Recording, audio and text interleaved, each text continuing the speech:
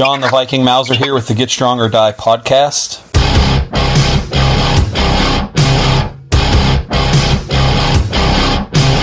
Today my guest is Darius Campbell. How are you doing today? I'm doing well, and yourself? Pretty good. Excited to have you on here. You're actually only the second sumo wrestling guest that I've had on the show. I'm hoping to change that and get a bunch more on here. So I'm really excited. For our listeners, this is your first time on, so of course we always do like a background. So can you tell us a little bit about yourself and how you got into sumo wrestling? My name's Darius Campbell. 5'9", about 420. I got into sumo. I've always been a fan of Japanese culture, and in about 2014, I was watching an anime called Rowdy Sumo Wrestler Matsutoro, and it's basically just this little stupid anime about basically like just a musclehead who gets into sumo, but they were using all these different terms and stuff that I didn't know at the time, like Yokozuna and Ozeki and stuff like that.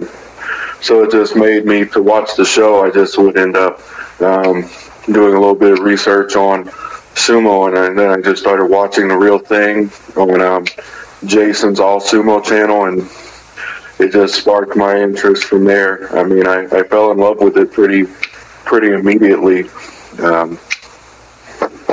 Very cool. So you said Jason's All Sumo thing. What is that? It's so this guy, his name is Jason. He's from, I believe, San Diego, but he's a English teacher in Japan. But, you know, he's a bigger guy, and he started watching sumo, and he saw that there wasn't a lot of content for sumo for Western viewers or people just outside of Japan in general. So he, like, basically sets up and he literally just records his TV of sumo matches, and he puts them on YouTube, and he's been doing this probably since 2010-ish, I would suppose, you know. So when I started watching on YouTube, that was pretty much one of the only guys who was doing that, you know. So that was pretty much one of the only glimpses into the world of sumo that you could get here in the States at the time. No, that's gotten a lot better though, right? Because I remember I watched. We did like a online viewing basically of Worlds, and that was on a YouTube channel and stuff. So there's some other avenues. Are there any that you recommend that are pretty good to start getting into it? Yeah, there's of course Jason. There's Kintamayama. There's Nato Sumo. Those are the main ones that I usually like because they have a nice bit of content in English that you can watch, and they do a pretty full coverage of the top division, at least.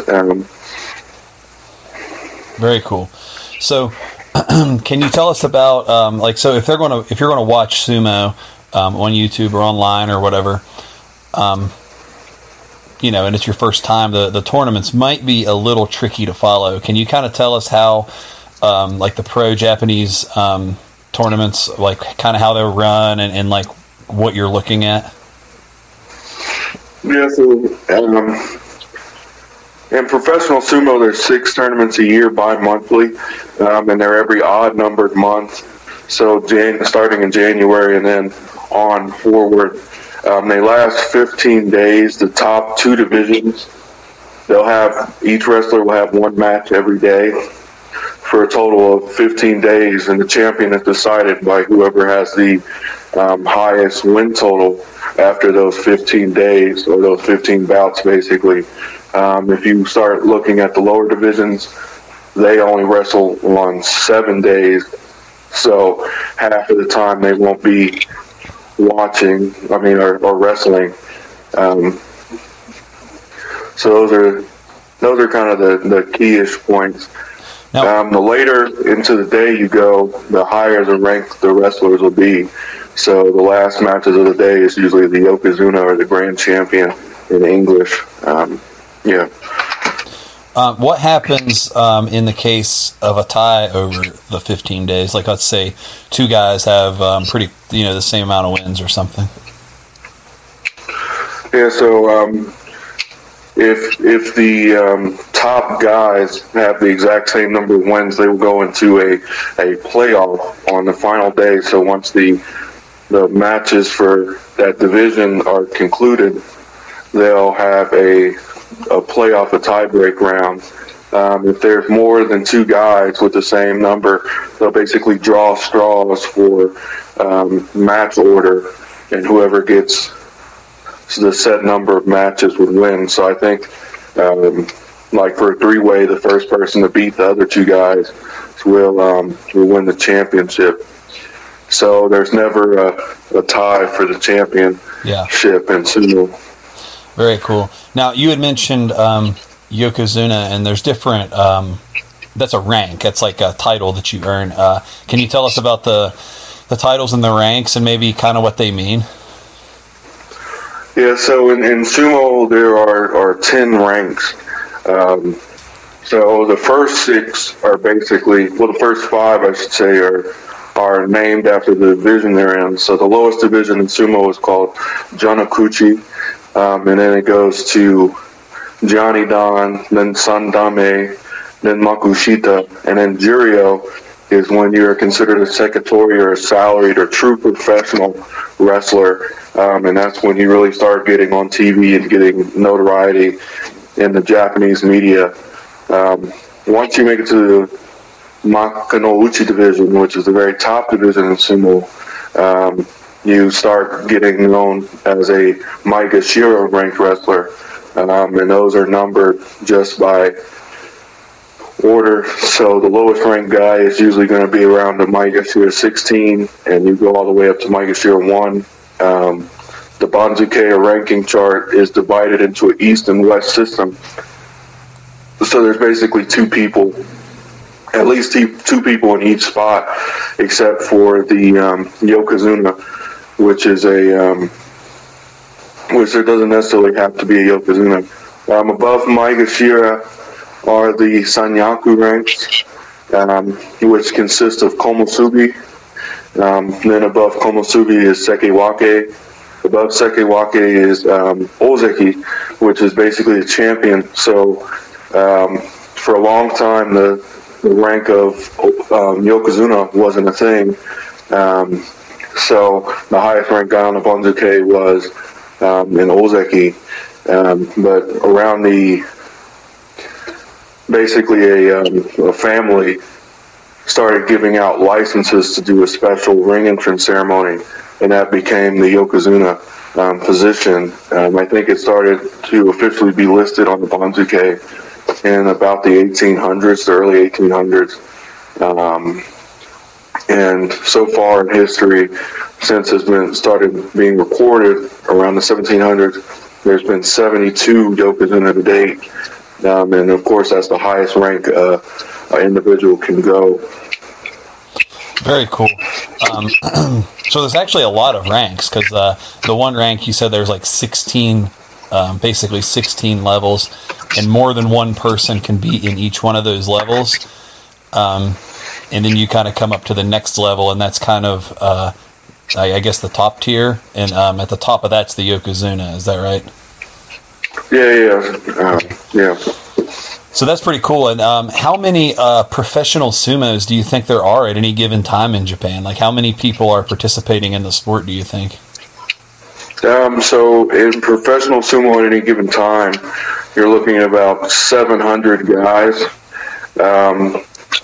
But you're not truly considered a true professional until you're a sekitori, which means you're in the Juryo or the Makanouchi division, and that includes about 70 guys. So if you're not one of the top 70 guys, you're not really even getting a paycheck, but you're still, in the pro system. Now, do they have amateur in Japan? Yes, there's amateur sumo in Japan. in Japan, it's a regular sport, just like you'd see freestyle wrestling or Greco-Roman here. So you have people as young as grade school age on up. They have it in school, and you'll wrestle. So they end up crowning a elementary school yokozuna is what they call them, basically the champion for each grade division. Well, that's pretty cool. And then they do the same thing for middle and high school, and then collegiate as well. And even for individuals who are in the professional world who are out of school, they even have a professional, like a working man's league. So if you're out of school, you can still compete on an amateur level in Japan. Oh, that's cool. Yeah, that's pretty awesome. Very cool. So how long has sumo been around? You had mentioned that the yokozuna was introduced in the 1800s, so that implies it's been around a while. Yeah, so sumo has been a sport for at least 1,500 years, if not more. The first documented match was way back. I'd have to look it up to know the exact time period, but it was well over 1,000 years ago, and just a match of pure strength initially. Then it sort of kind of culminated into Shinto religion, which is for a long time until the introduction of Christianity was pretty much the main religion in Japan, and sumo played a large role in that. It was shown in many festivals and the like, and it was, and the gyoji, or the referees, were oftentimes Shinto priests. So, I mean, it has a very long history in Japan, and it's not Japan's national sport for no reason. It's been around for just literally millennia. Yeah. So it's incredible, the history behind it. Yeah, it's very cool. Now, one of the things that, there's people, I think, here in the States, some people don't know what to think of it, especially, I think, the uniform gets a lot of attention. Can you tell us about the mawashi, or the belt that they wear? Tell us about that, and kind of like what that is and why that is. Yeah, so the mawashi is basically a canvas cloth. It's about, on average, it's roughly 6 meters long, but I mean that always depends on your girth or what have you.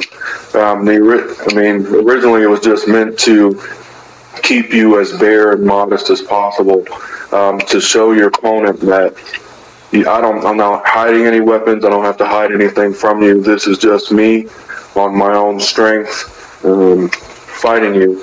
And if you're a fan of wrestling, I'm sure and Greco-Roman wrestling, back in those times, they would even wrestle naked just to prove that point.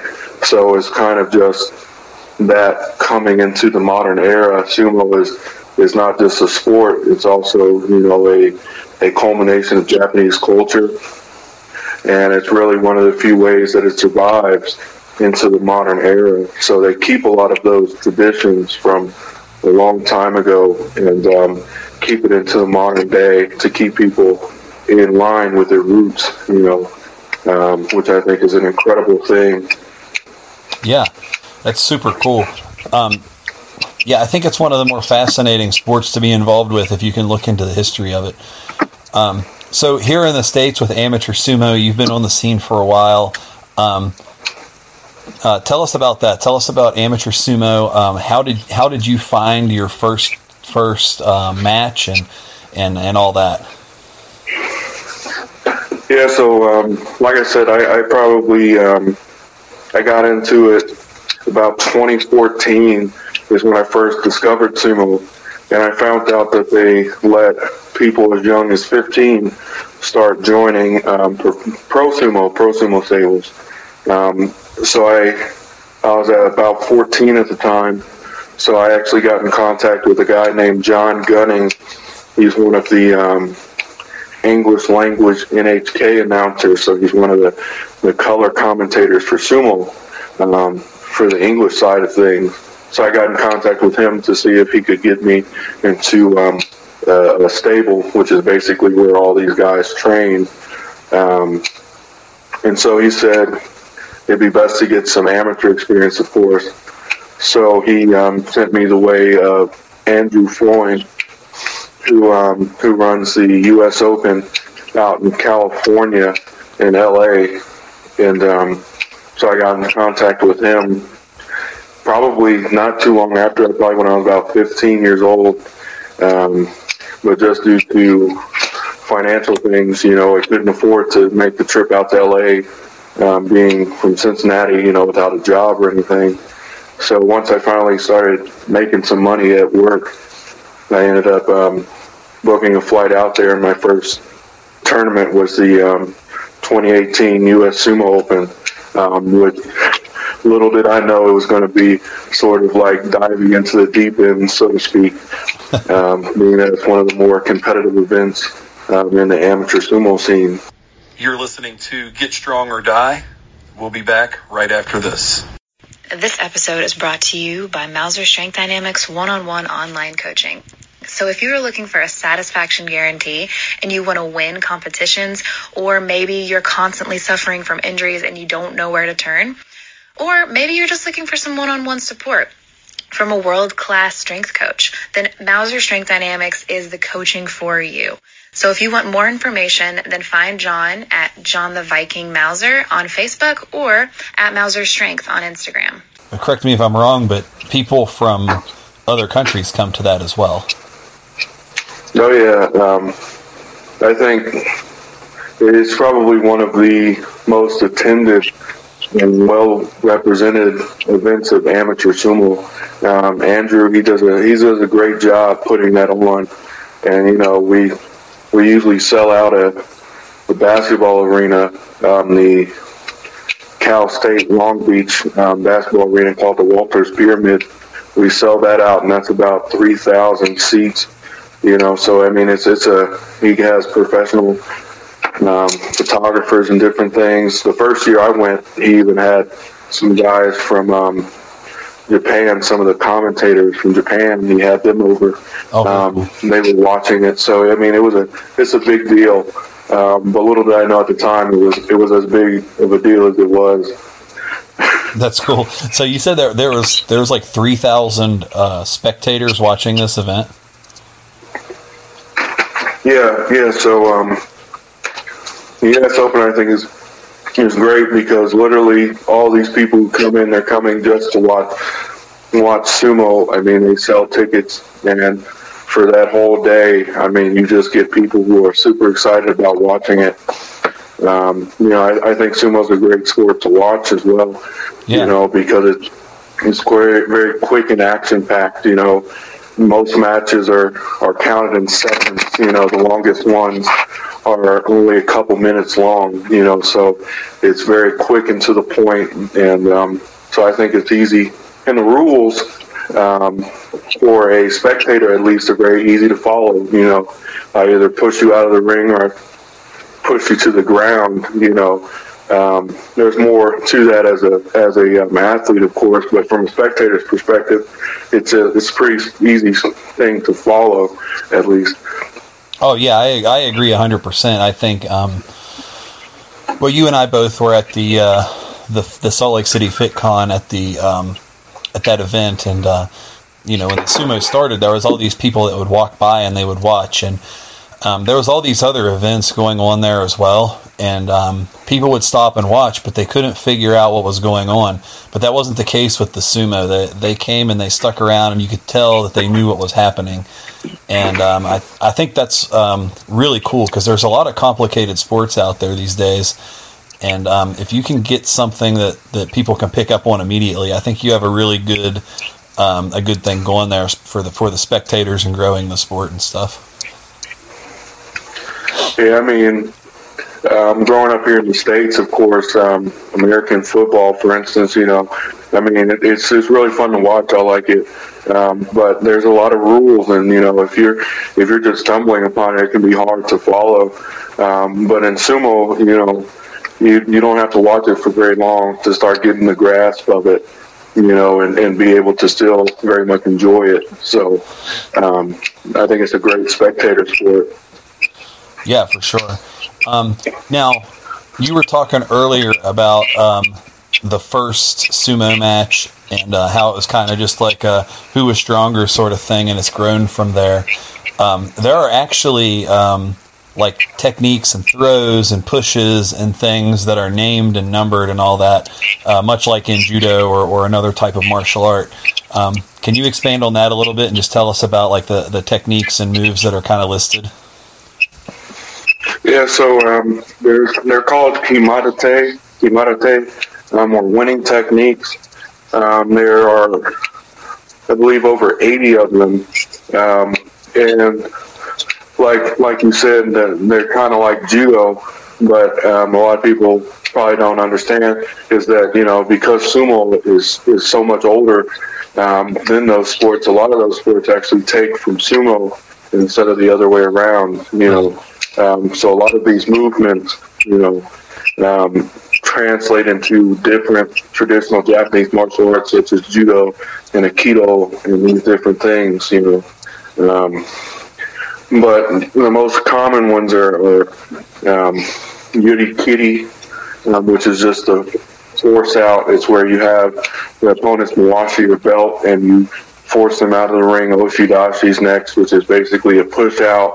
There are several different throws, such as wate nage, which is an overarm throw, state nage, underarm throw. I mean, so there's many ways to win a match, Yeah, for sure. And I think that's interesting, what you said there. A lot of martial arts take stuff from sumo. And I don't think a lot of people are aware of that sumo has been around that long. It's one of the oldest combative sports. And I think there's been some successful people from judo that have went into the pro sumo ranks and probably other martial arts. Can you give us any good examples of that? Yeah, so a lot of the Europeans who have had success come from a judo background, such as Tochinoshin. He was on the Georgian junior judo team. Gagamaru, Aoyama, these guys came from judo-based background, and even a lot of in Japan.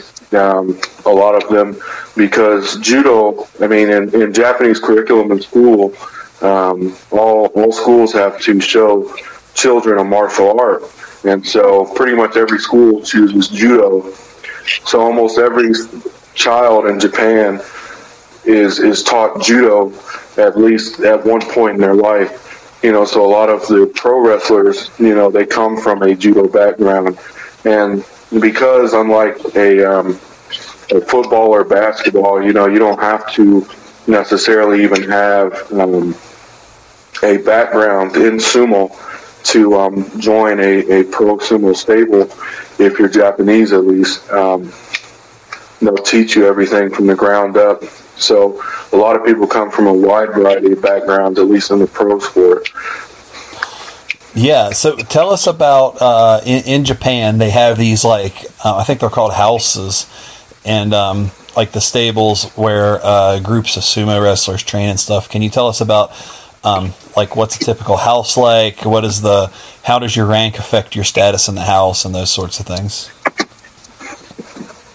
Yeah, so I mean, kind of the best way to describe it is like a team, so to speak.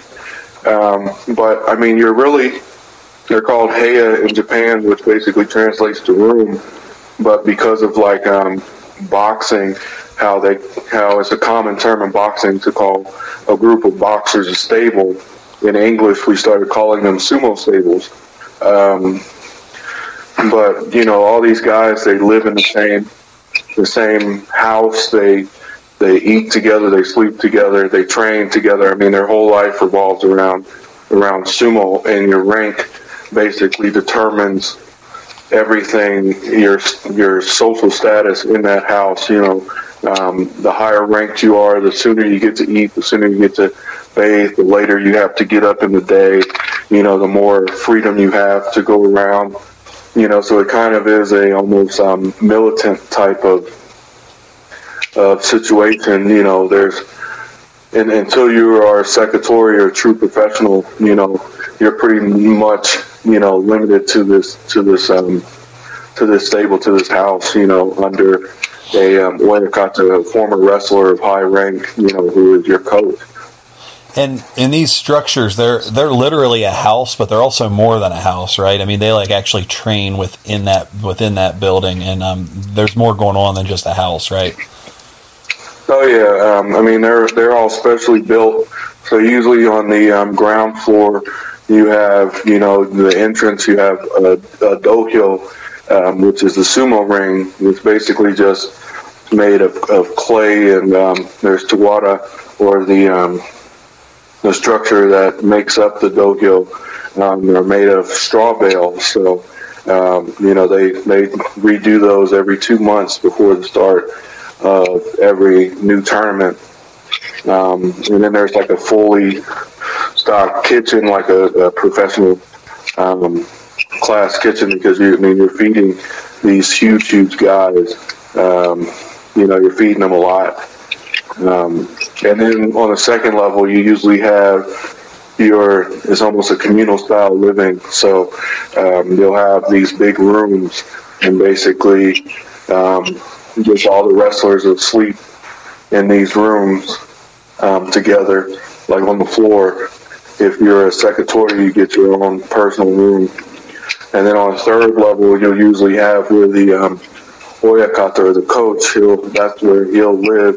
It'll be kind of a separate space, and he'll have his wife and kids, and they'll all live on the top floor. So, it really is everyone under the same roof, training, eating, sleeping, doing everything together. Your whole life is basically sumo, How do you become a sumo coach over there? So, to become a sumo coach, you have to have what's called a toshiuri, which is a elder stock, and there's 105 of these. Most of them are named after former Rikishi, or wrestlers from more the beginning era of when pro sumo, the Tokyo Sumo Association, which is what the current pro association is based off of. So to get one of those stocks, you used to have to buy them, purchase them, which could be upwards of a couple 100 million yen, which would be a couple $1 million in U.S. terms, in USD. But they became a more of a public entity, I believe a few years back, so they're actually under government control now. So now they're pretty much just handed down through generation to generation. And to be eligible for one of those stocks, you have to have been a secretary for a set amount of tournaments. So I think if you made it to Juryo, you would have had to be in Juryo for 30 basho, or tournaments, which equates, to roughly 5 years in that rank. And the higher your rank goes, the shorter that amount of time you would have needed to be in that rank shortens down. So once you become a Makanouchi wrestler, it's short. And by the time you get to Ozeki or Yokozuna, you can even wait a little bit before buying your elder stock. So, it's a pretty interesting system, and it kind of limits how many people can be a coach in the professional world. Of course, with 105 elder stocks, only 105 individuals can be coaches for the Sumo Association. Very cool. And so there's potentially 105 coaches at any given time, and just over 700 sumo athletes in the pro ranks at any given time. Yeah. Okay. Very cool. And now you talked about in the house and the professional or the commercial grade kitchens in the houses. So predominantly they're eating a very special stew that they make. Can you tell us about that? Yeah, so they eat, people outside of the sumo world, we call it chanko nabe. Nabe is basically a hot pot, any stew. But in the sumo world, anything that's made by a sumo wrestler is considered chanko. But the staple is this stew that we all know as chanko nabe, and it's this hearty stew of different meats and vegetables. Mushrooms and different things of that nature, in different styles of broth, and that's going to be your staple meal as a sumo wrestler. Is you're going to have these bowls of chanko nabe, and you'll have bowls of rice along with that. So overall, it's actually a very healthy esque diet. So they really go for, these guys are really getting big just off the quantity of the food they consume. I think a lot of people probably think, they're getting big off of just junk, but, they really are eating just large quantities of meat and vegetables for the most part, and that's how they're getting big. Yeah, I think that probably is a misconception to normal people, that they probably think that these guys are eating McDonald's or something. But I don't think that's the case, because they're athletes and they have a very rigorous training schedule, which we'll talk about here in a few. But they're really eating to fuel that and not get injured and heal from injuries and do all that. So they're eating the right stuff. They're just eating excessive amounts of it to gain that body weight, because at the end of the day, that is beneficial to the sport. You're listening to Get Strong or Die. We'll be back right after this. Introducing Get Strong AF one-on-one online coaching with Hannah the Destroyer. This coaching program is for the focused and dedicated woman who wants to get stronger and compete. You'll never be left in the dark, from bi-weekly training calls to support via text and email. She has your back every step of the way. There's made-for-you training sessions. Every exercise, every lift, every piece of equipment used has you and your goals in mind. And also, there's strong mindset training, because we understand that strength and mindset go hand in hand. There will be weekly prompts videos to up-level your mindset, so when it comes to step on the competition floor, you are 100% ready. If you are interested in this, go ahead and email Hannah at powerthroughmovement.net, or look for more info at powerthroughmovement.net. Can you tell us about a typical training schedule for these guys? I think that a lot of people don't really understand how hard of a sport this is when you're in the pro ranks and you're in Japan. Can you tell us about the training schedule?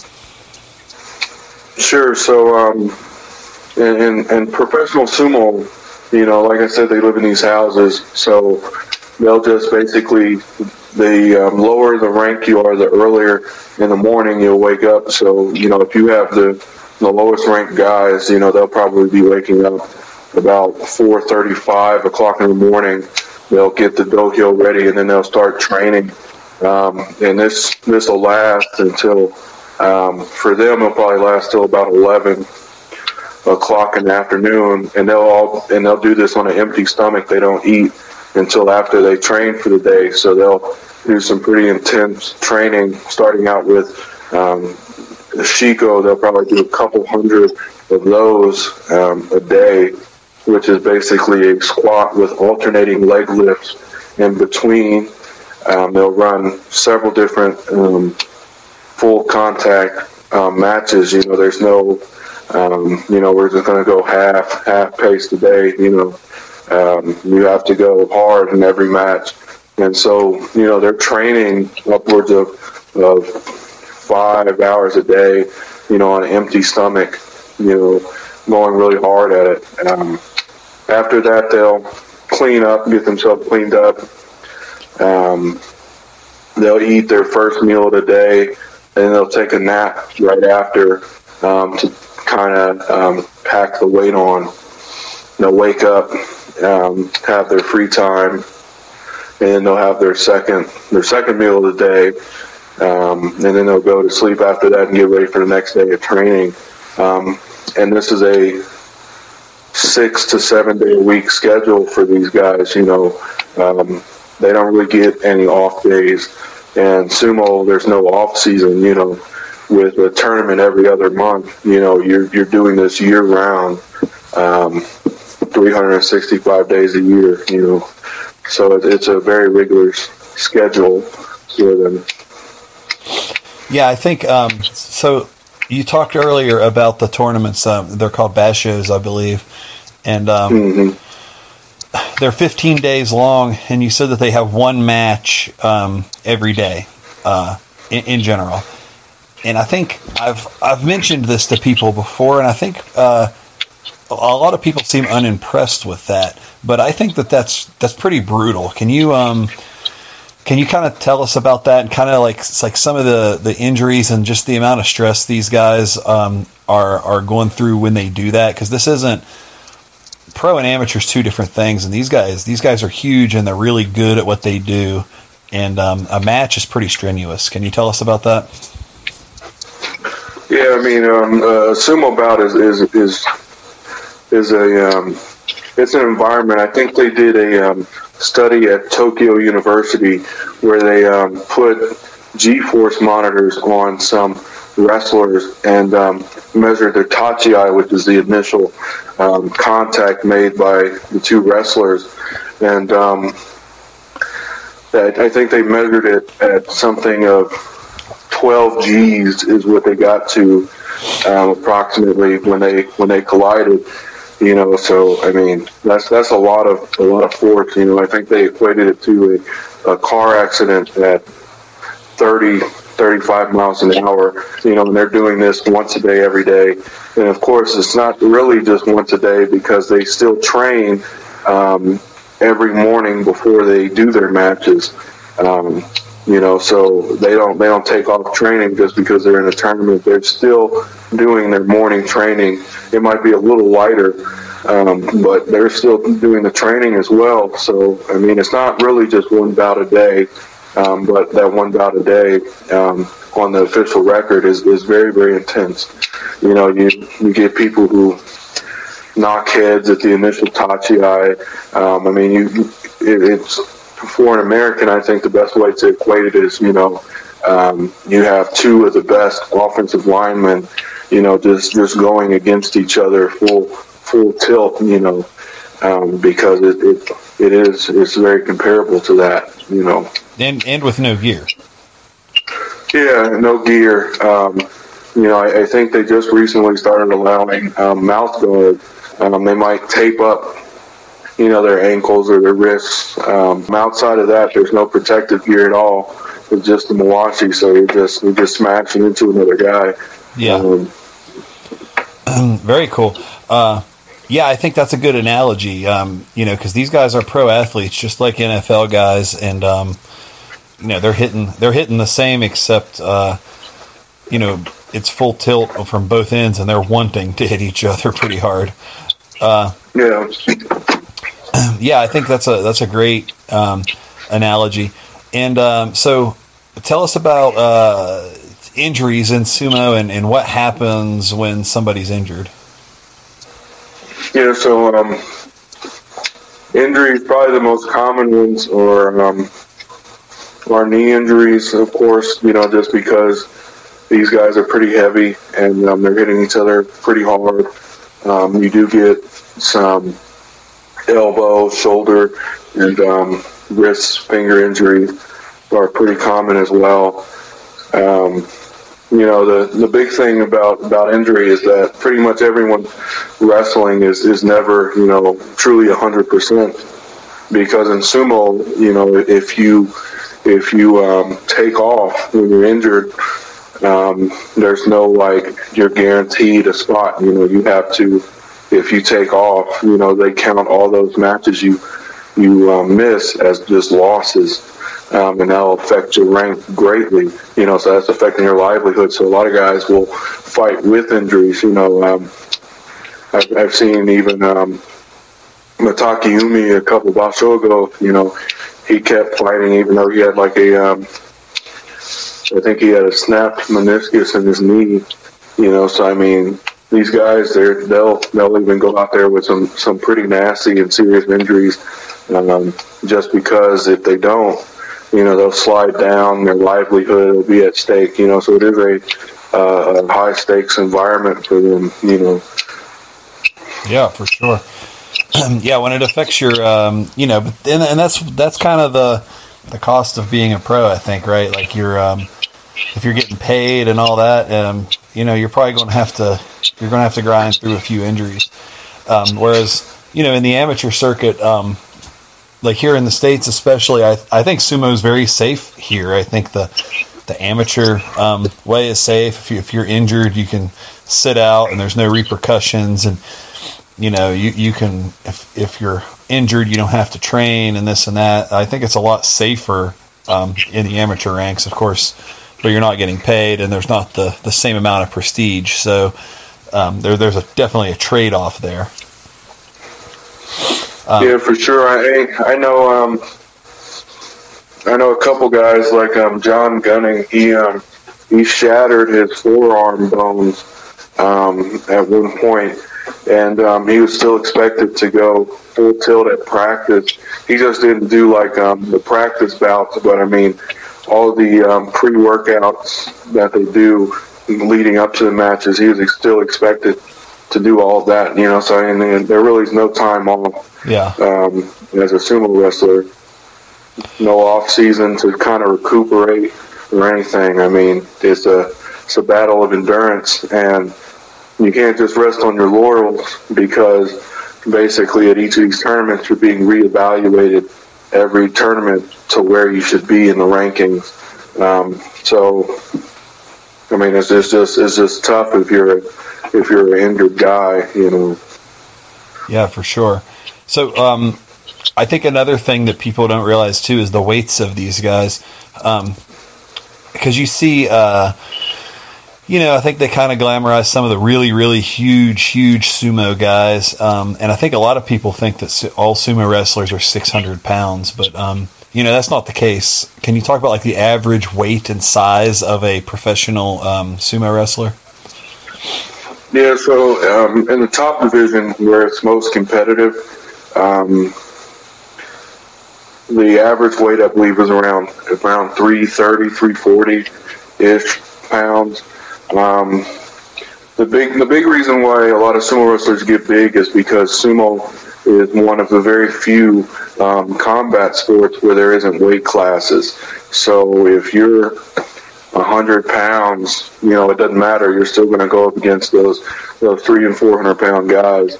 So it's very advantageous for you to get big, and that's why a lot of the guys who are very successful are big, because there aren't weight classes in professional sumo. But a lot of the guys, when they enter, they will be very small. I mean, especially because you can have guys coming in at 15 years old. Hakuho, for instance, who's probably a lot of people would say is the best sumo wrestler in history. When he started out at 15, I think he only weighed 80 kilos, which is probably about 190 pounds. And now he's stable at about 330. So I mean, they get big for a reason, because there isn't weight classes. You can't just stick in a weight class. So I mean, yeah. And the matches are typically pretty quick too. So it's not like you're packing on, all that weight and then you're going to be wrestling for 10 straight minutes. The matches are typically pretty fast. Yeah, so I mean, it's really a bout is really based off the explosiveness and getting that momentum in your favor. It's not a battle of endurance. So you'll get guys who, I mean, I compared them to offensive linemen earlier, but a lot of the guys are heavier than that when they're at the competitive ranks. And that's because, they're not going a whole football game, right? They're doing, these bouts, which are at most 5 minutes. it's a very rare and a very long match for a sumo bout, so yeah, it's there's no time. It's not a battle of endurance. It's just a battle of strength, and skill. And there's no time limit, right? No, there's no time limit. It's just however long it takes. And so there's a system in place where one of the judges, the ringside judges, will have a timer, and so if they reach a certain time, which I believe is around 4 or 5 minutes, they'll get a water break, and then they'll be put back in the exact same position they were in before, and they can go up to another 4 minutes, where they'll get another water break, and if they still can't resolve the match by then, they'll usually get rescheduled for later in the day. But yeah, so there's no time limits. That's a very rare occurrence. I think the last time that happened was in the 80s. Was the last time they had to reschedule a match. But there's no time limit.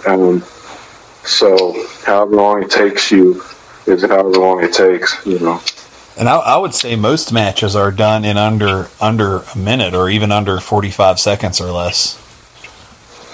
Yeah, I'd probably say, if you see a bout go more than 30, 40 seconds, that's a pretty nice length bout,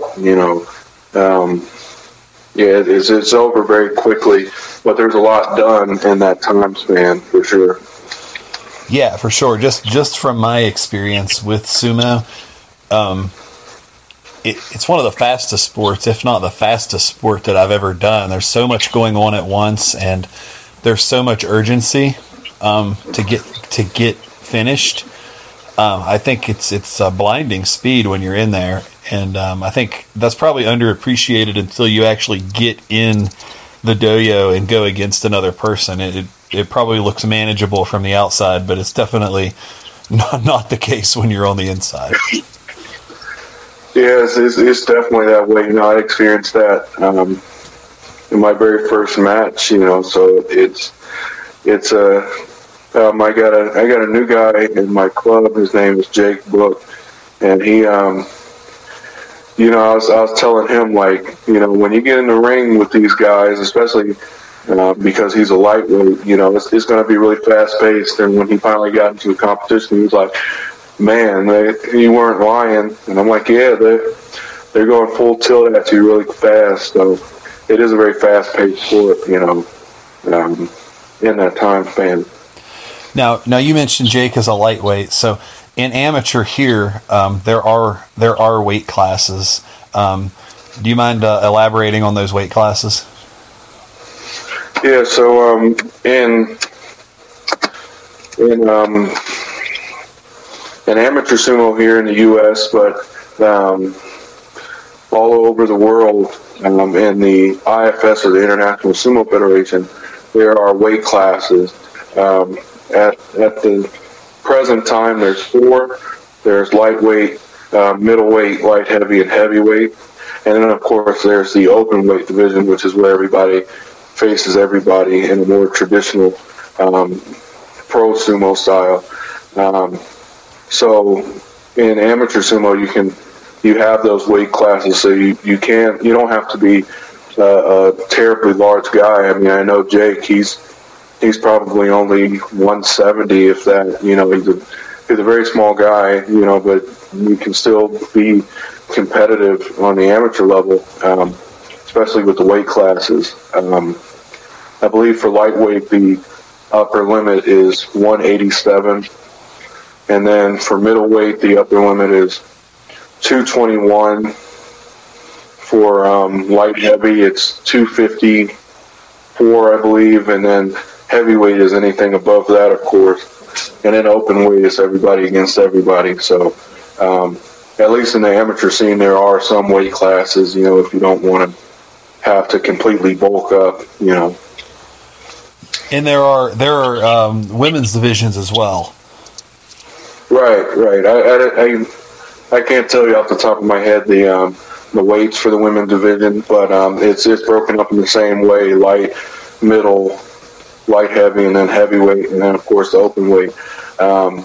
So the gender roles, they won't cross, but you can have bouts against the weight classes within your gender. But yeah, there's some absolutely fantastic female wrestlers. A really notable one, is Mariah Holmes. I mean, she's just a beast. I've seen her, be competitive against even some men in training bouts. So I mean, it's a, so some of the women can be just as, if not fiercer than a lot of the men. And Mariah's she's an American, right? You're talking that's over here. Yeah, she's an American. She's based out of the L.A. Based sumo club, which is probably the most notable one here in the U.S. But yeah, she's just a great wrestler, and I think she represents the U.S. very well. Very cool. Now, you have your own club up in Cincinnati, Ohio. Can you tell us about that club, and if anybody's interested in sumo and in around Cincinnati, how they can get a hold of you and join your club or get involved? Yeah, so my club is the Ohio Sumo Association. So Ohio, it's actually the Japanese spelling of Ohio, which is a common greeting in Japanese. It means good morning, basically. So it's kind of a play on words, with Ohio, the state, and Ohio being an open greeting to everyone. But yeah, anyone's welcome to join. I'm more than happy to teach anyone about it. We're definitely looking for more members. If you want to get in contact with me, we can reach out to my Facebook and Darius Campbell, on Facebook and on Instagram. I'm Bart Kuma 98. You can also get in contact with our association page on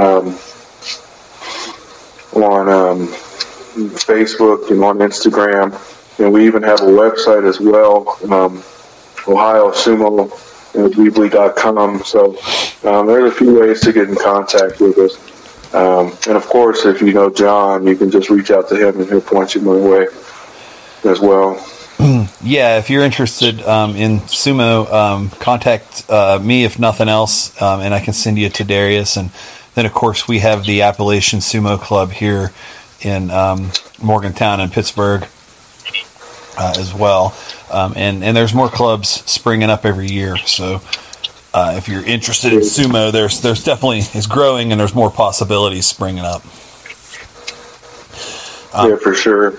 Some of the main places to note is pretty much all the major cities in Texas, the New Jersey, New York area, Florida, Georgia, and then California. Those are the main hotbeds for them. And there's a couple more sprinkled throughout. And like you said, we're getting more and more every year. I mean, even since I've been in the association, I mean, we've gained a lot of members, and a lot of new people are joining. So it's an exciting time, especially now that we're an officially Olympic recognized sport. So there's a possibility that we can get voted into the Olympic Games and be a sport, to medal in. Very cool. Yeah, I think that a lot of people don't know that as well. So that happened, 2 years ago that they were extended that invitation for. Yeah, I believe it was probably about that time. Yeah. Yeah. So, and it's kind of like in a probationary period right now, but it could very well earn a spot in the Olympics. And I think, isn't there going to be some exhibition sumo going on in the upcoming Olympics? Yeah, there should be exhibition matches, so basically you wouldn't get a Olympic medal, but you would be at the Olympic Games and you would be competing in front of the crowd and what have you. So that'd be a very exciting experience. And right now we have an event in the World Games, which is basically for all of the major sports that aren't in the Olympics. yet, so we also compete there as well. So if you're interested in competing, it's a great sport to get into, and there's a lot of opportunity for growth. And one last thing, we're out of time here, but I want to bring it up. Can you tell everybody about the Sin City Sumo Camp, what that's all about? And we actually just did that, so we'll be talking about next year's. But if people are interested in coming out to that and learning sumo, because that's kind of it's in your town and it's kind of your thing. So just let us know what's up with that. Yeah, so the Sin City Sumo Camp is held here in Cincinnati. It was basically supposed to be just a joint practice between me and Cornelius Booker, who is he's the lightweight national champion, and he's out of Florida. And I was told by someone about you, John. So we invited you out and basically made it a little camp last year. And then this year, you brought some of your guys over. So it's basically a sumo camp built to help beginners and just give them a solid foundation in the sport. And of course, if you're, I think it can also be a valuable training experience, even if you're more experienced. But mainly it's geared towards beginners and new people in the sport, and that's held the first weekend in December every year. So looking to make that an annual thing. And this year we also added a tournament. This year was just open to the camp participants, but for the future we will have that open to all USSF registered members. So I think it's a great opportunity, and we'd love to have you guys out just to give it a shot. Yeah, and my club plans to be there again next year, so it's a really good time. And there's not too many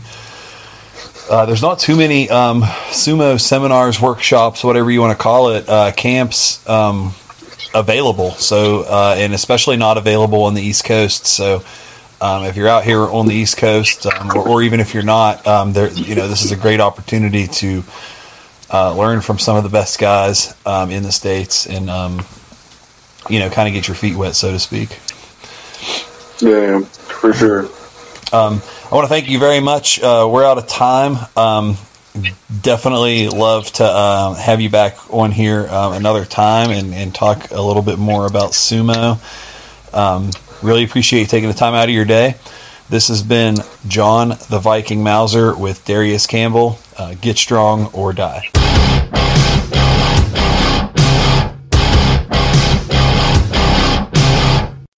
This episode is brought to you by Mauser Strength Dynamics one-on-one online coaching. So if you're looking for a satisfaction guarantee and you want to win competitions, or maybe you're constantly suffering from injuries and you don't know where to turn, or maybe you're just looking for some one-on-one support from a world-class strength coach, then Mauser Strength Dynamics is the coaching for you.